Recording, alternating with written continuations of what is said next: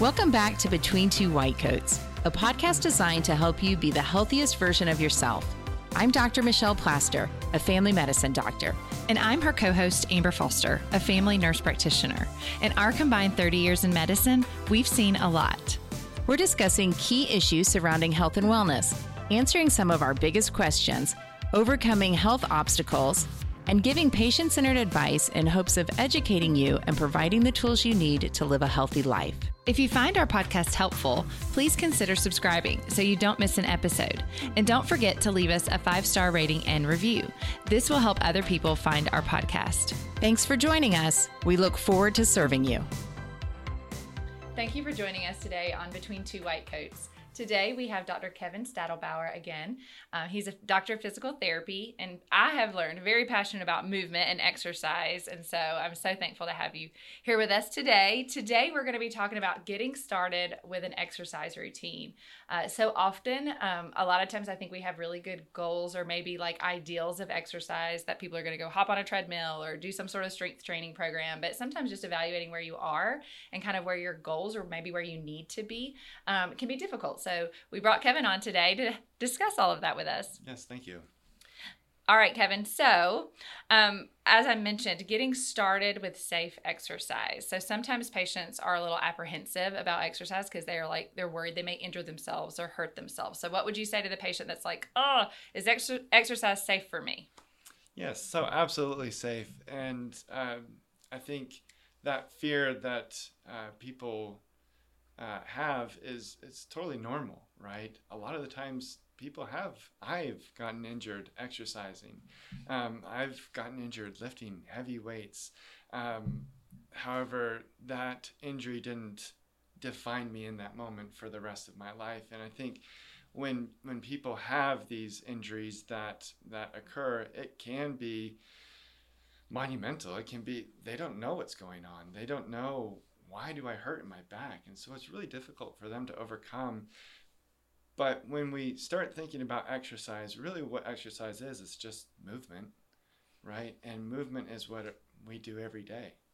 And so getting started would be really contextual based off the person and their goals and where they're at. And so it's really important to define, okay, what are you doing now?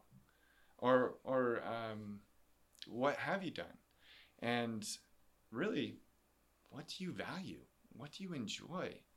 So if you like to garden, well, how can we make gardening your exercise?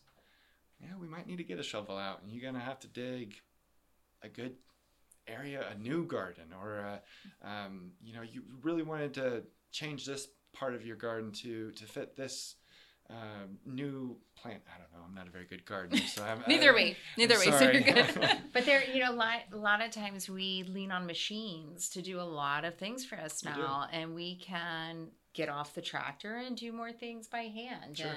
And really get your hands in the soil and enjoy gardening with being more active. Right.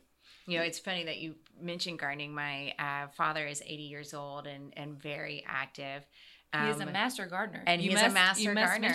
And cool. he would be upset if I didn't. Yeah. And he really contributes his ability to get around without effort with gardening. And we were at the beach recently with friends, and we were sitting in those low beach chairs. And he's 80, and he got up without pushing with his arms or anything.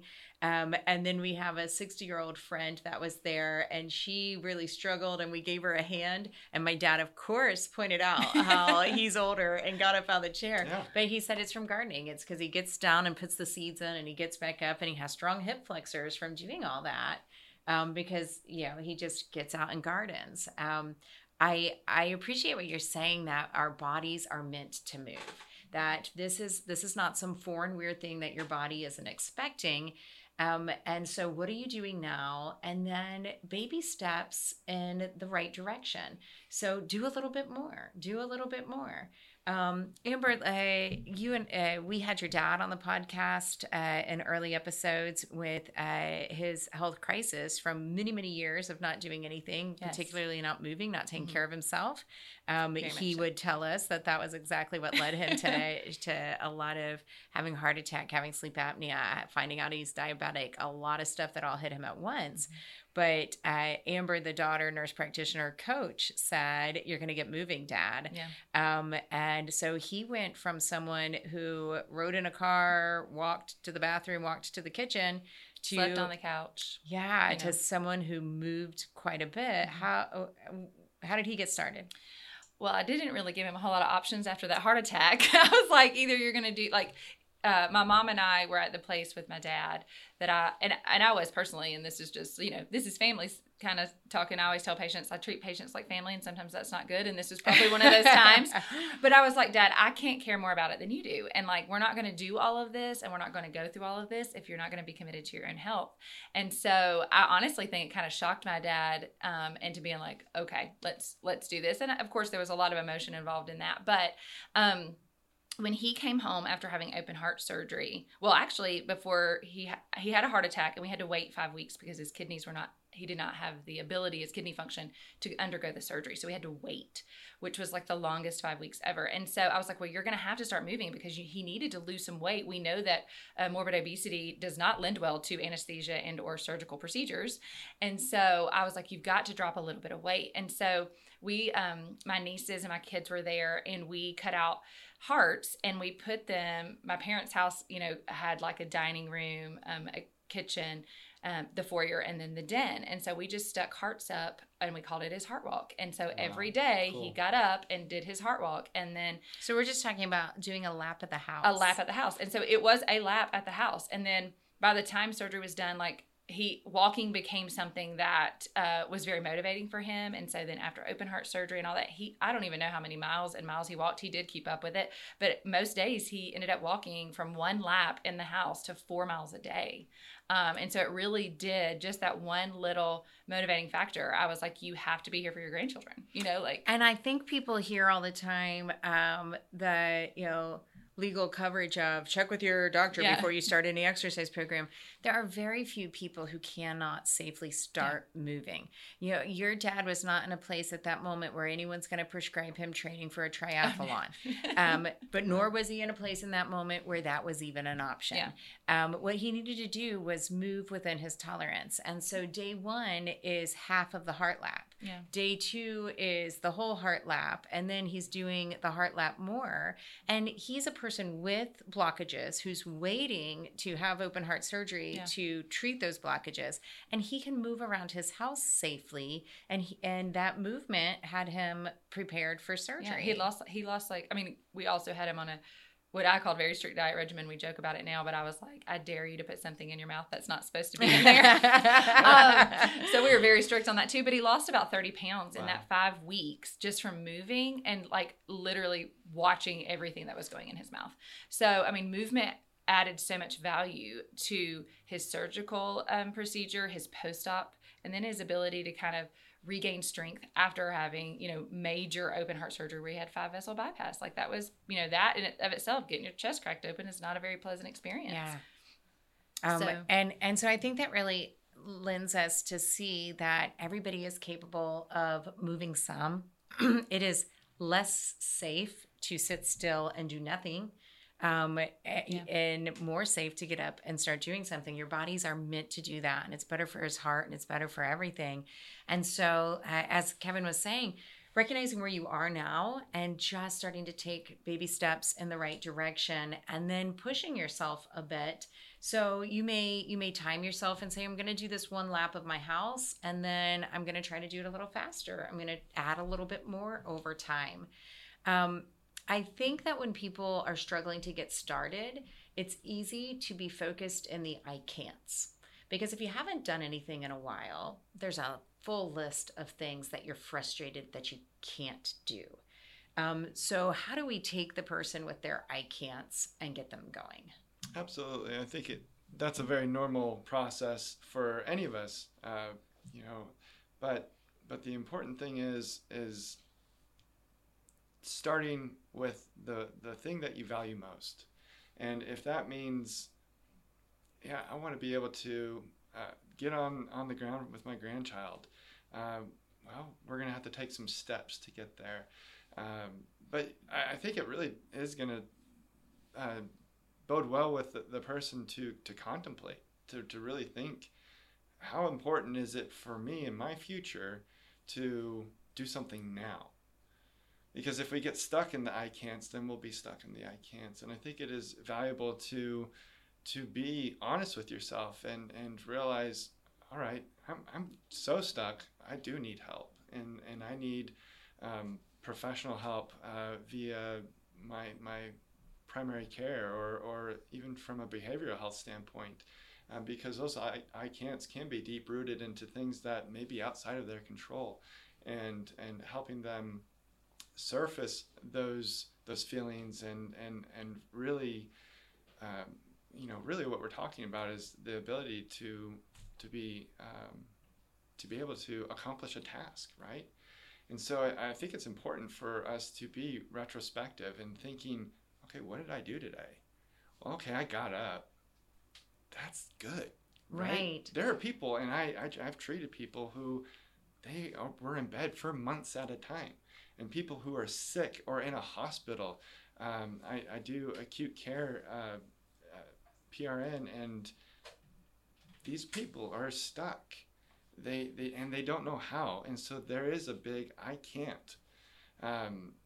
But when we put when we bind ourselves down like that, then we don't realize how amazing humans are, right? Your dad was able to lose 30 pounds and do things within his own control, right? Some things are outside of our control, and those truly are I can'ts. But when we start to flip the switch or get help to help us flip the switch, then we start to realize, wait, I'm human. I'm meant to be here to do something great. I'm meant to affect someone in a positive way and help them because I've been helped and I've been loved. And when we engage in those types of opportunities, it drives us. And then we become driven from this I can't to, oh yeah, I can. Yeah. This is awesome. Or I can get out of the Yes. I can get on the beach, right? Yeah. Yeah. I was just dealing with a patient the other day who was told that she can't go to her grandchild's football games because the son or the daughter was fearful of her falling, or she limited herself from going because she didn't want to be that quote unquote old person that she can't get up the stairs. So she didn't want to hold people back. And I'm thinking, why? I love what you said about shifting value. I think that exercise, when we say something like exercise, and Shelly and I've talked about like movement being a term that we coin instead of saying you need to exercise is you need to move, because there's so many negative connotation, that comes with the word exercise. And so we get in this guilt shame cycle. But when you just said, what do you value? Like that is so much more helpful than like the exercise industry where everyone looks like Barbie dolls and Ken dolls, you know, like where everybody has a six pack. Yeah. It's what do you value? Yeah. And so I can appreciate that a ton. I was like, that is good, Kevin. Yeah. Well, that's, as physical therapists, that's what we ask people. Because really that's where we're going to get buy-in or the therapeutic alliance that we're trying to build, right? I don't want to treat you and you the same if you have the same problem.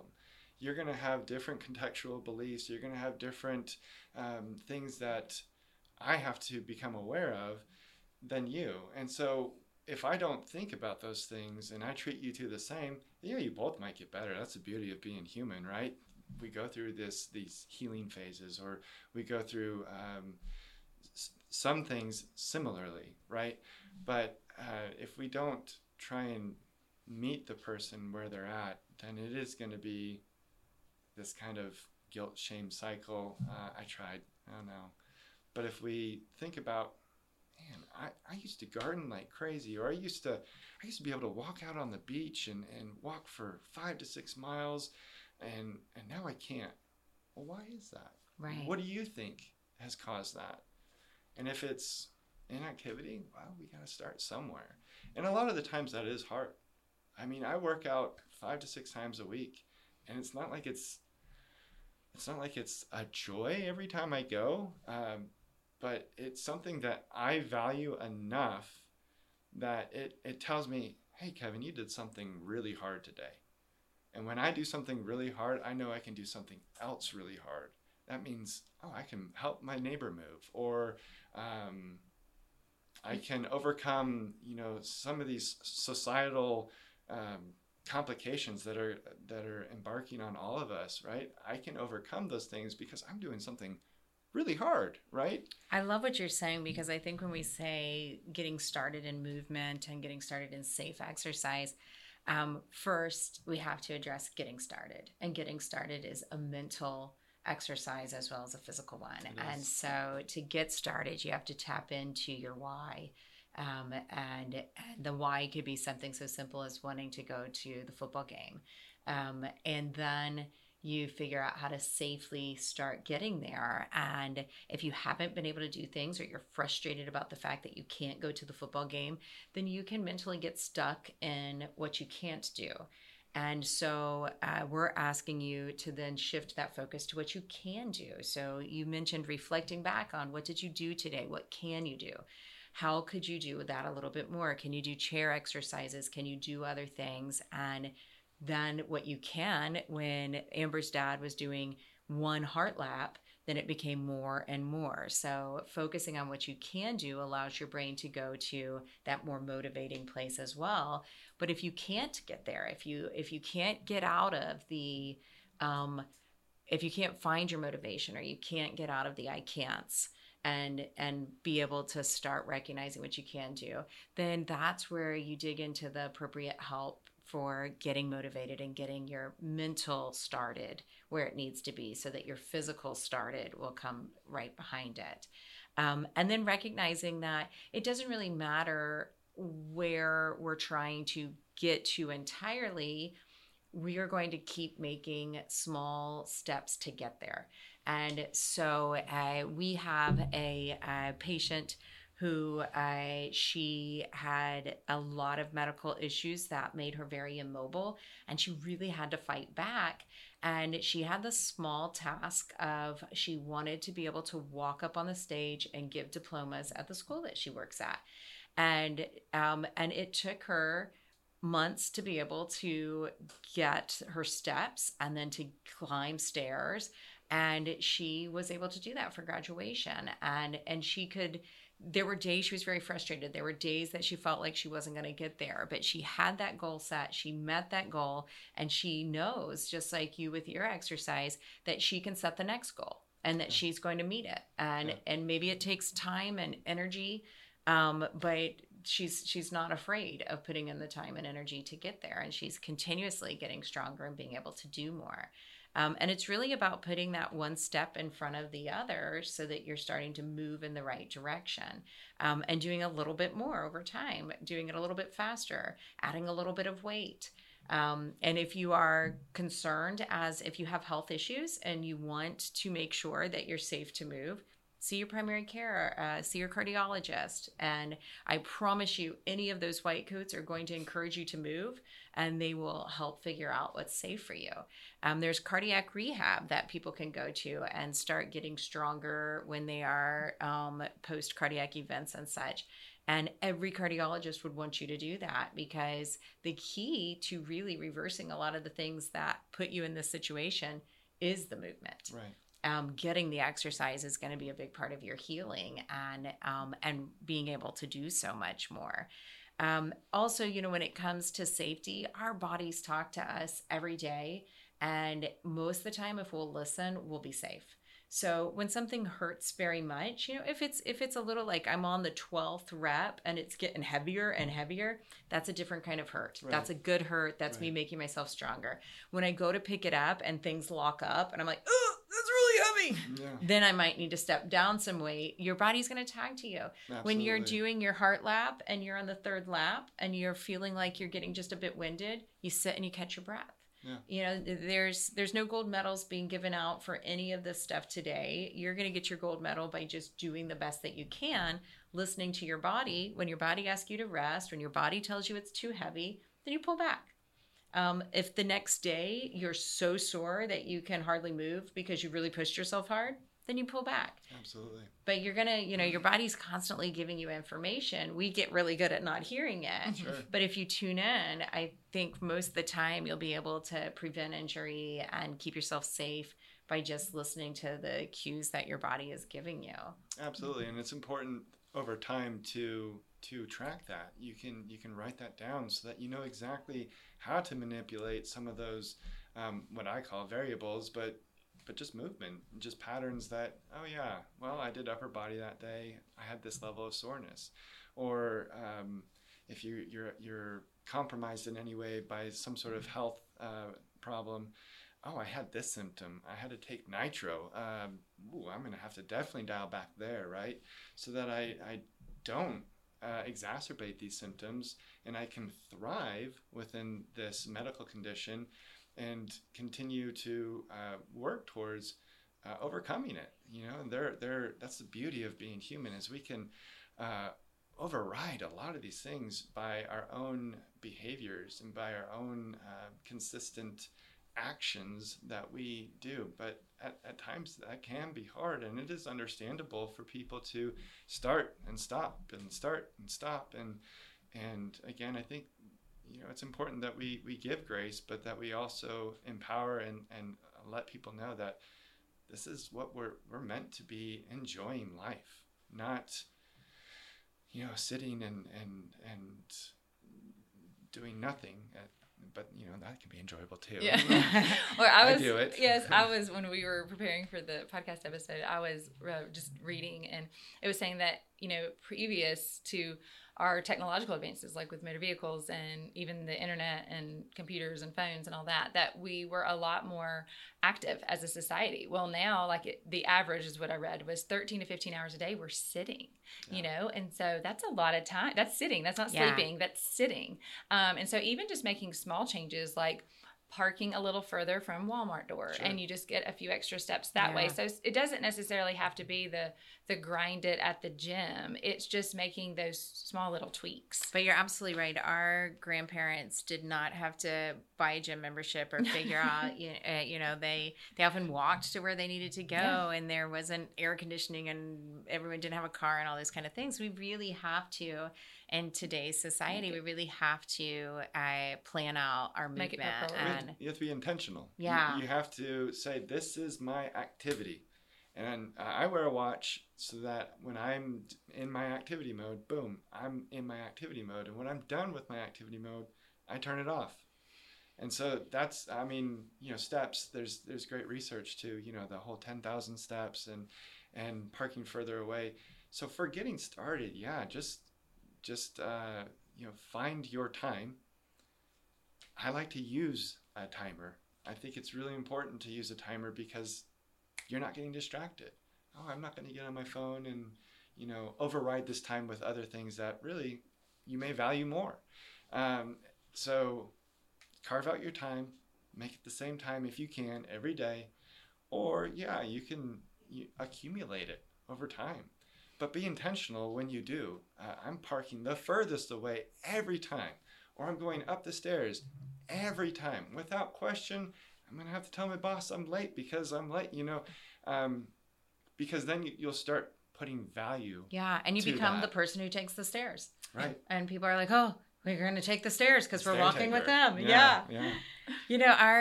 Our advice for how to get started is get stared. It really is, because it's safe. It's what we're supposed to do, but to not stop there, right? When what we're talking about is important to get started, but to really drive you towards the physical activity guidelines of the 5 times a week of aerobic conditioning at a moderate intensity, because there's just enormous benefits that you get from that. But there's enormous benefits from getting started. So move more, stay still less, and enjoy that. Yes, pat yourself on the back for the things you can do, and as you do this, you're going to be adding to that list. There will be more and more things that you can do, and you'll feel really good about it. Yes. Thank you, Kevin, for joining us. Thank you for this excellent and motivating. I feel like I want to go exercise right now. Let's go. And so we encourage all of you to move a little bit more, to use the body the way that it is meant to be used. And we promise that you will get health benefits from it. Thank you so much for joining us. We like to end on a good note. So here's today's Tell Me Something Good. Positive energy, positive vibes. Sending out the optimism and really trying to have your cup half full. So we encourage you today to try to look for what's going right and to not spend too much time on what's going wrong. Keep your energy positive. Thank you for joining us, and until next time, take care of yourself.